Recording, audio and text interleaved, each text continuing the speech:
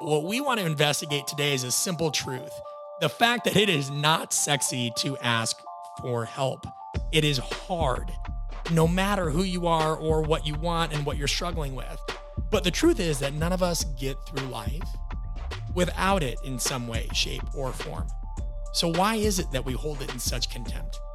Aside from being worried about what others think, we, of course, crave validation and status. And it's nice to try to be able to claim that we're a self-made man or woman, but that's the purest form of ego candy that really allows us to satisfy some kind of self-indulgent sweet tooth for this sense of security and control over our own lives or our perceived success or lack thereof.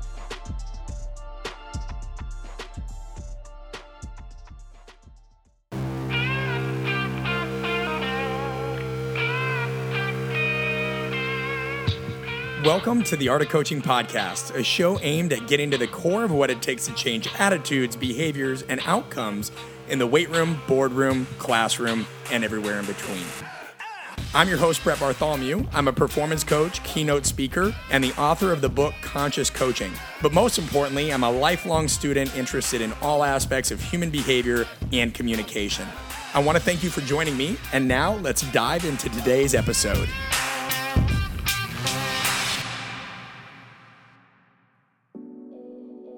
Hey, it's Brett here, and I'm curious about something if you'll entertain me for a moment.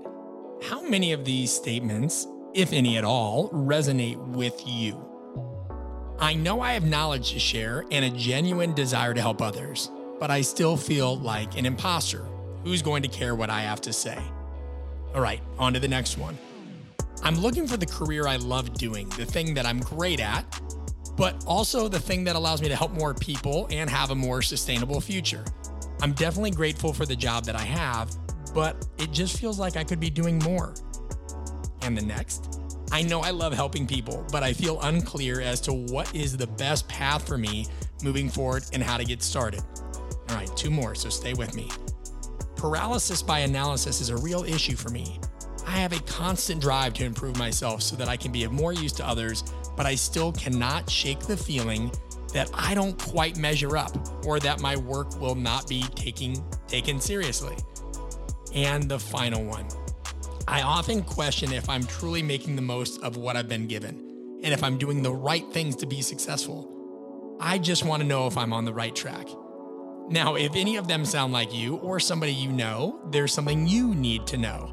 We are hosting a free workshop soon that can get you past these sticking points, answer some of these questions, and help you navigate the things that you're on the fence about.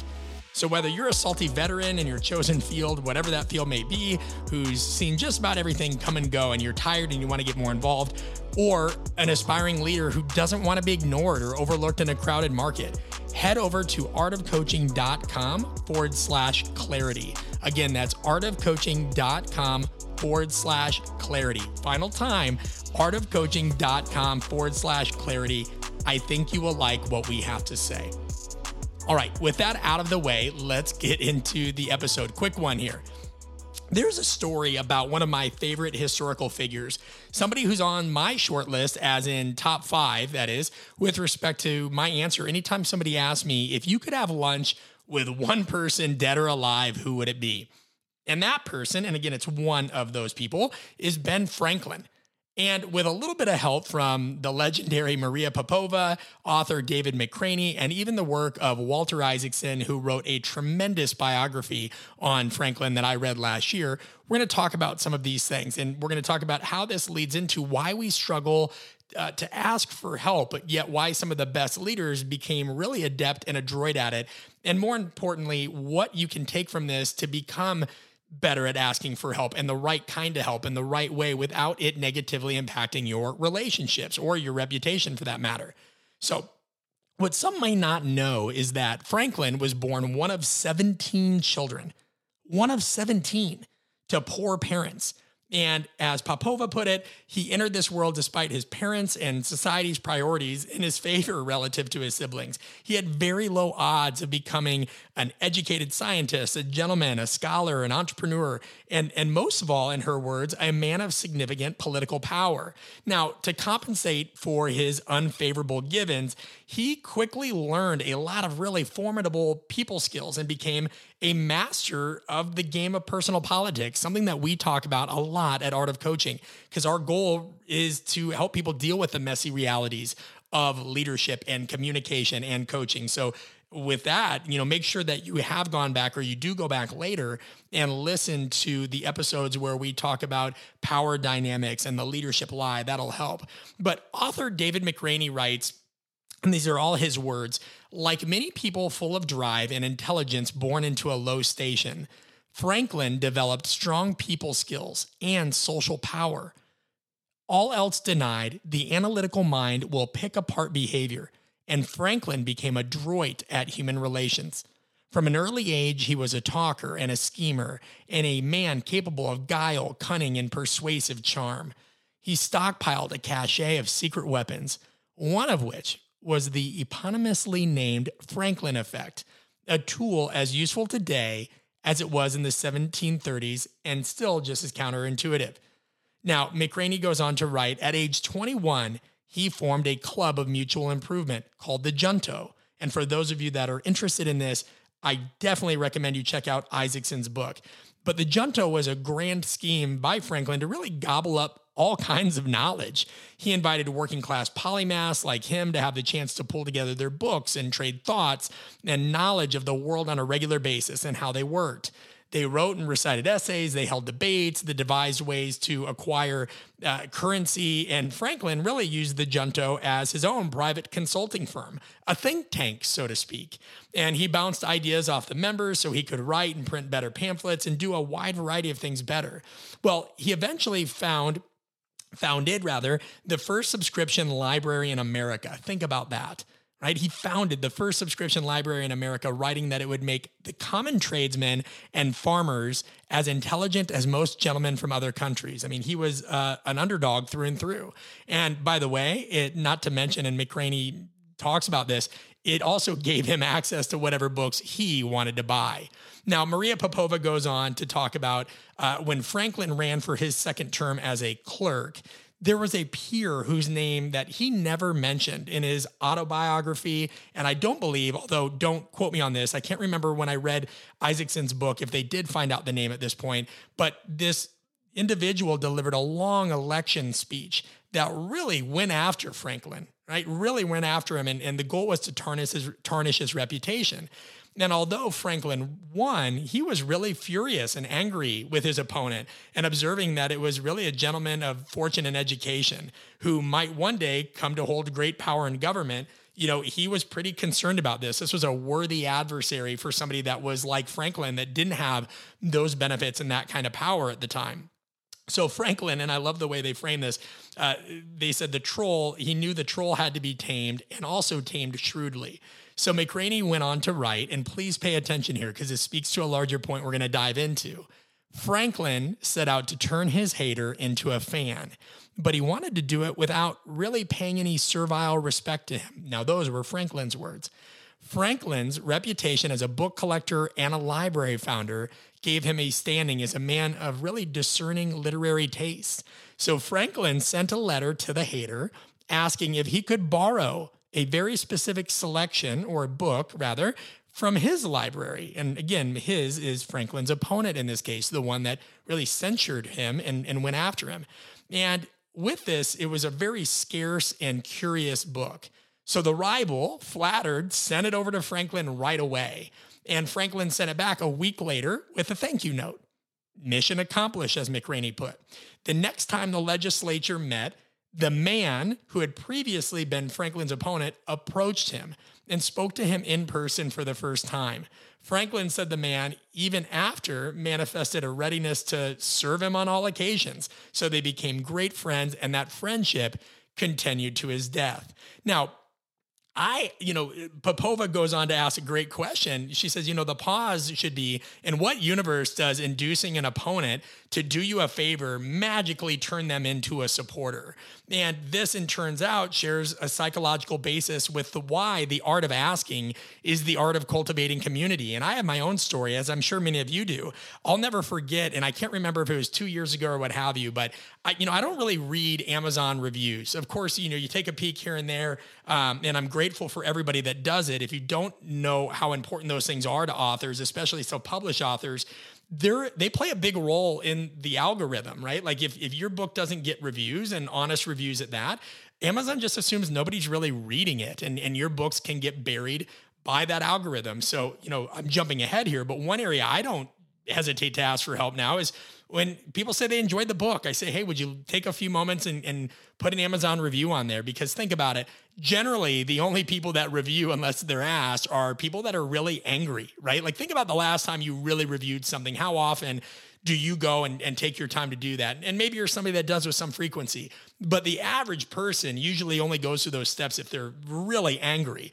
So, in one situation I'd seen that my name popped up and somebody had said, this book, it's not worth the hype. This guy's a cult leader, yada, yada. I mean, he also went after some comments that were really inflammatory towards my family. And I remember I happened to, it was one of the few people that actually left their name. And I knew somebody that knew this individual. So I know it sounds crazy, but I called him up. Because that week I had just had enough of this kind of stuff. And I said, listen, you're entitled to your own opinion. And I'm certainly, I couldn't delete reviews if I wanted to. Amazon doesn't allow you to. I go, but I want you to know that my family saw this. And it was actually a family member of mine that told me about it because they were telling their buddy about a book. And you can have whatever opinion you want of my book, but to go after me and call me a cult leader and make comments about my family and other work when we don't even know each other, I got to ask, what prompted this? And believe it or not, we went on to have an incredible discussion where he was just brutally honest, said that at one point in time, they wanted to write a book. They struggled with the idea of what was going on in their industry, but they didn't really put themselves out there. And they had this cognitive dissonance with, I want to do good, but I don't put myself out there. So I get angry when I see other people doing good who have put themselves out there. And it made sense. And this person and I now have become great friends when we have a lot of deeper conversations about one another's field or where we're at with things. And it's an example of that Ben Franklin effect. But we're not going to dive into the psychological nuances of it today. That's not what we're tackling. I just think that is a great story to talk about, somebody asking for help and especially in a situation that is not common. But what we want to investigate today is a simple truth. The fact that it is not sexy to ask for help. It is hard, no matter who you are or what you want and what you're struggling with. And oftentimes, to the untrained eye, we think that asking for help conveys weakness or a lack of fortitude on our part, a lack of intelligence, a lack of organization, maybe even all the above.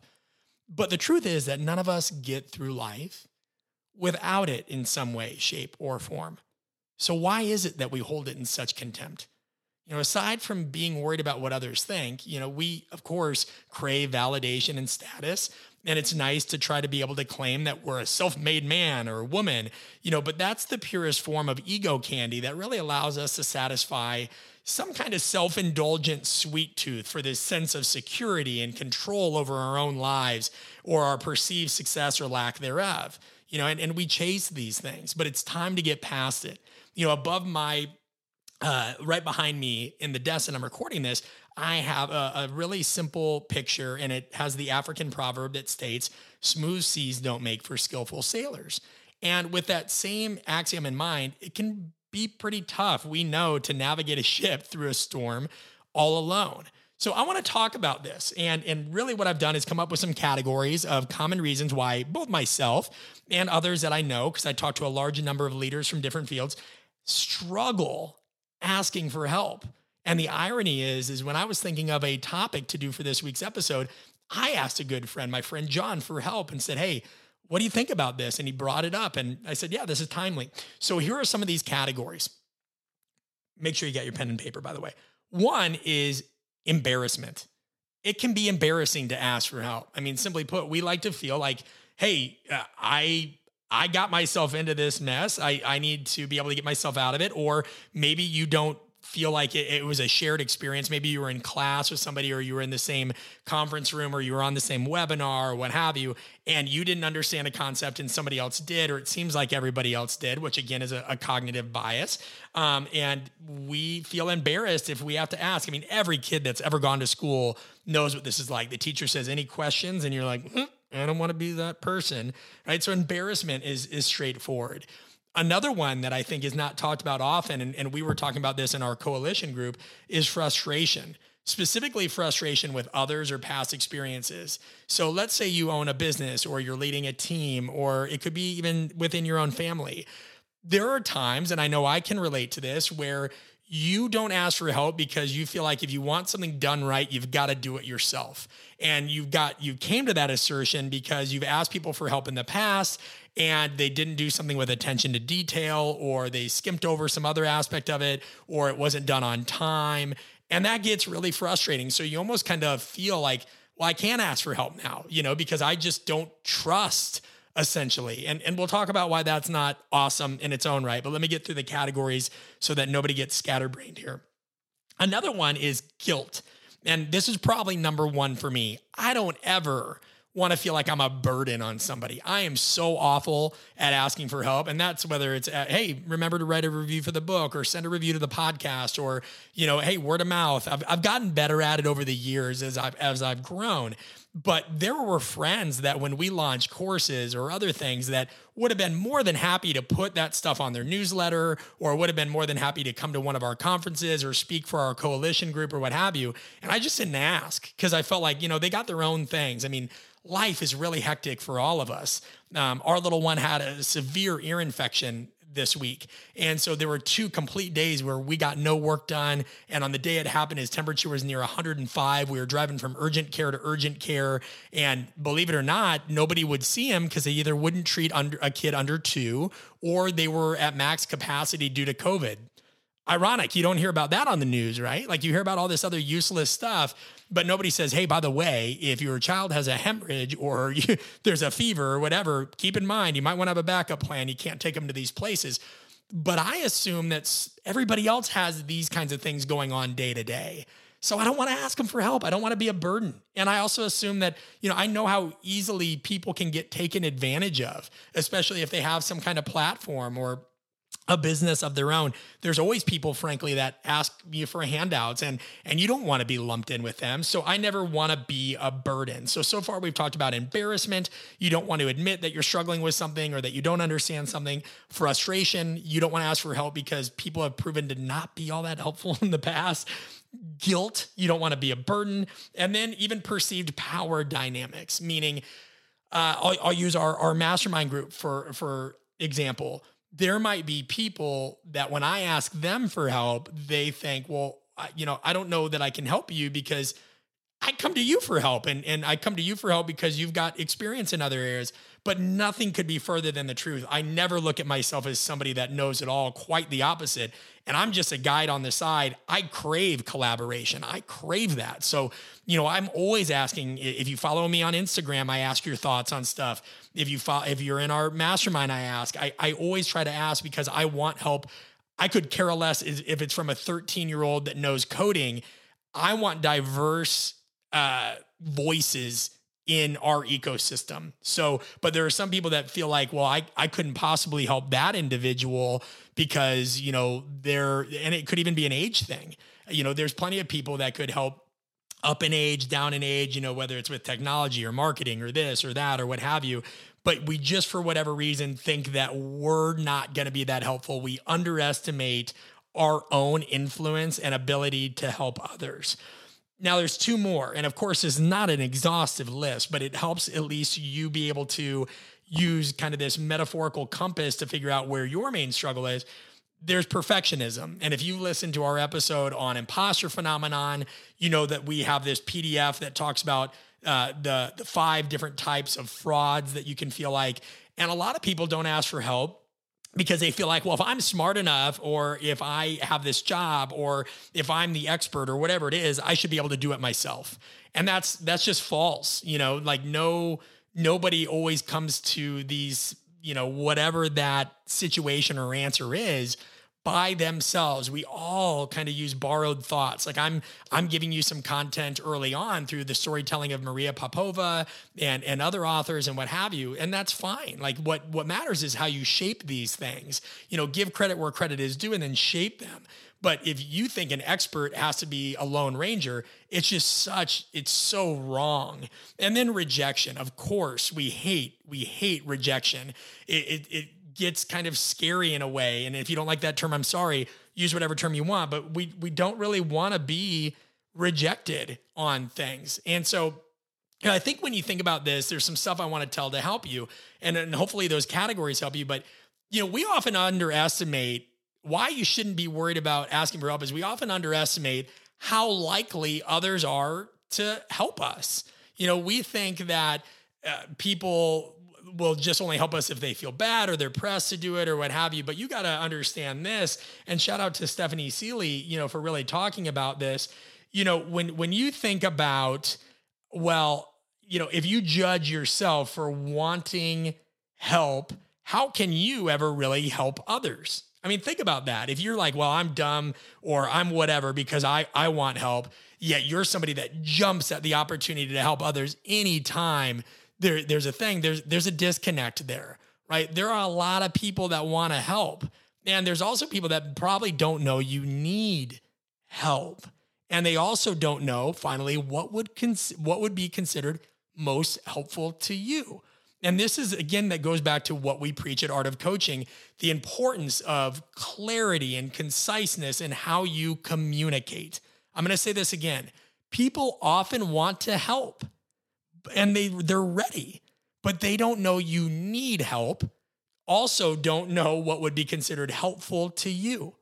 So, you need to make your message clean and clear. And if you do that, it enhances the chances of people being able to help you.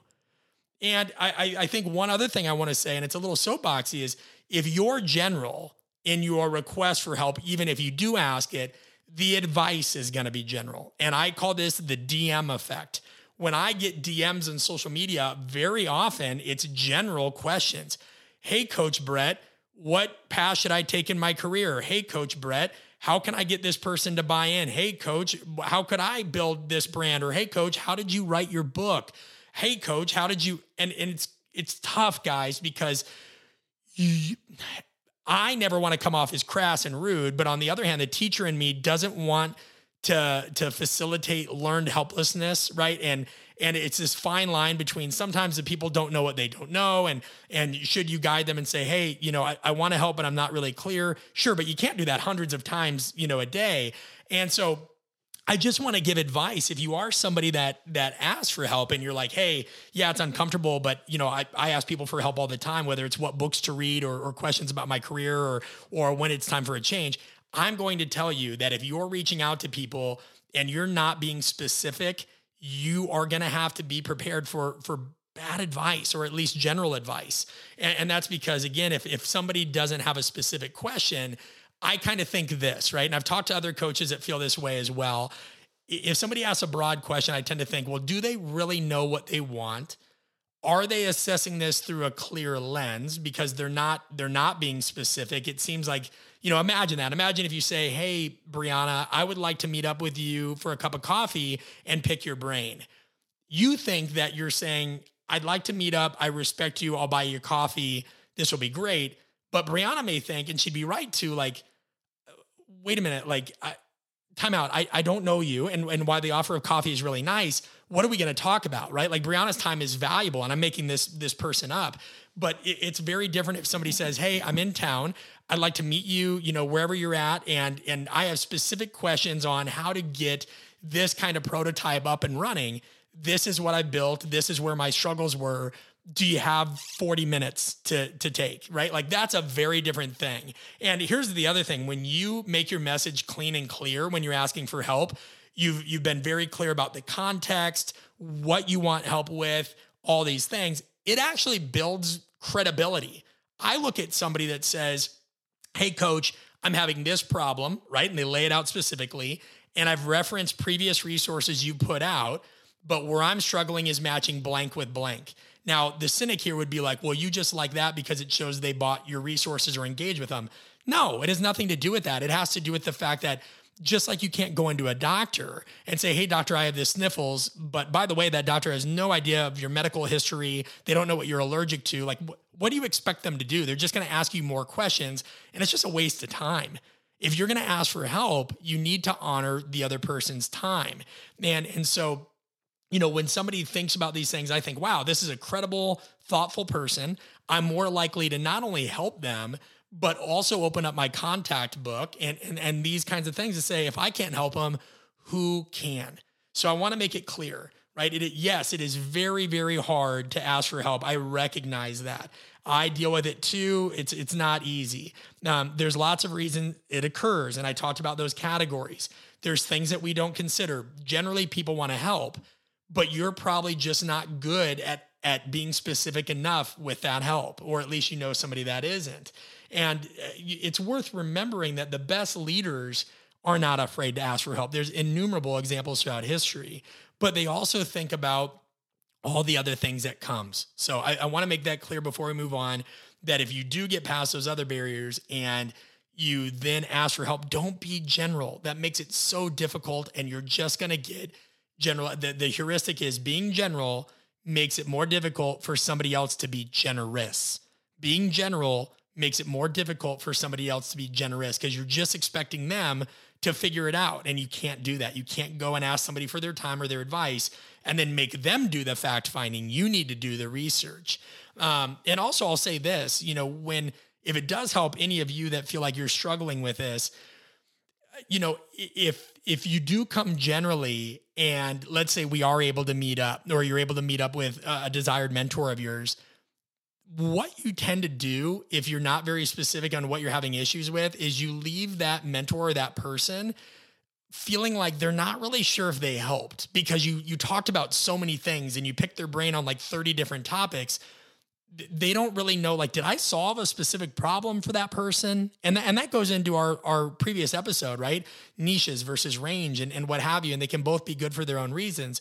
But if I answer 30 questions, I guess I feel useful, but I'm always thinking, are they going to apply any of that? And there's data to suggest they don't. Most people, when they do ask for advice, don't even take that advice. And if they do, they absorb it, but they don't act on it. I mean, there are people, I've watched it go down where I've introduced people to somebody else, and then I say, hey, how'd that go? And they said, well, I wanted to give it a week or two. I didn't want to like come off as desperate or needy. And I said, dude, no. Like, memory is short, and that person's life is crazy. They may not remember you or the context in which you met. If they gave you their contact and they were willing to meet, you take advantage of that in a respectful way. I don't mean take advantage of them, but you take advantage of that opportunity. Don't wait, right? Don't wait. So another reason it pays to be specific is you want to make sure that that other person feels like, yeah, that was useful. So we talked about why, when you get over this, how it can help build credibility. You've thought about things through both sides. You've done your research and all that. And that can really be an issue. So I want to encourage you guys, like, get past this, because most people are more than happy to help.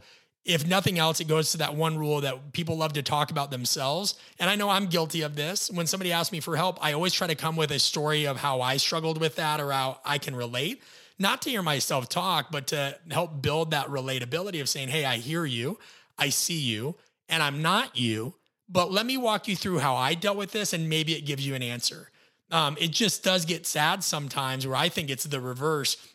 I've gotten better at asking for help. Where I struggle is giving help, because so many people don't know what they want help with. It feels like you always let them down. I mean, I've gone as far as creating links for specific things, whether it's intern guides and reading lists or what have you. And while 90% of people are really like, oh, this is great, there's people that are like, well, you didn't tell me which one. And, well, wait, what about this? And that's where we've got to bring back this sense of realism. We've got to bring this sense of realism, but you certainly should not struggle because you feel like you are going to bother somebody, or that, any number of these things. Remember, you're wise because you're imperfect. You're strong because you have doubts, but your or our ability to make an impact atrophies if we don't learn how to ask for help. So let me consolidate some of these things before we wrap. We've gotten over the many reasons people don't ask. When you do ask, be specific. Make sure you're reaching out to the right person for that situation. Fit is important. Tell them what you're struggling with and give them any other research that you've done around that so they have an understanding of your thought process. Please do not send somebody an 8-paragraph email or a multi-paragraph DM or something like that. This goes back to our episode on finding a mentor. You have to choose the right medium. I would also encourage against this. I have a close friend I talked to the other day who got a hate email from somebody because they said they had sent them 15 DMs and they never answered. Eventually they found their email and wrote them in and just said, "You've never answered," and yada, yada. This person said, I don't check my DMs regularly, right? This is like the people that spam on LinkedIn and then they wonder why you didn't connect. And it's like, well, we don't know each other. So make sure that you choose the appropriate medium. You come with a specific question. You talk about what of their work they're familiar with. Because again, what that says is, hey, I'm reaching out to you for a reason. And I'm familiar with your work because I have enough respect for you to look at your previous work. Otherwise, why are you reaching out to them to begin with? Here's where I'm struggling. Could you help me in this area? I think another time and true or time tested method is reciprocity. We have a certain amount of events per year that I'm able to do pro bono work for. And the best people in my network don't even make me ask for help in return. They anticipate it. They're intuitive. And they say, hey man, thanks for doing that. When this comes out, let us know. We'll share it with our list. You have to meet people in the middle, but there are a lot of people, and I encourage you guys to also go back and listen to the weaponization of guilt. Be very careful of the people that say, hey, would you do this? And there's nothing in return in terms of like even an acknowledgement of that, where they say, well, no, we just thought you might do it for the right reasons. Because what you do, guys, if you're somebody that asks for help, you get that help, but you don't intuit what somebody else might need, or you at least don't even go down that path with them, is you just ensure you're not going to have a repeat relationship there. And that's the most important thing that matters in leadership. And I'm not saying that everything has to be reciprocity focused. I mean, in my mind, being a Midwesterner, that's where I go, but it just does mean that you show up for people. You show up for people. And if you don't know how, you figure that out and you just try, but you've got to get better at asking questions. You've got to think about what they may need. So, come with your homework done. Make sure that you've taken an interest in that other person's life. Find a medium that's suitable for that. Be patient with them and understand that half the things you're worrying about, that other person's not even thinking. If you come with all these things done and you've checked all the boxes we've talked today, you're going to come across as a credible professional who's curious, thoughtful, intuitive, and is dedicated on improving. I hope that helps. We wanted to make this quick.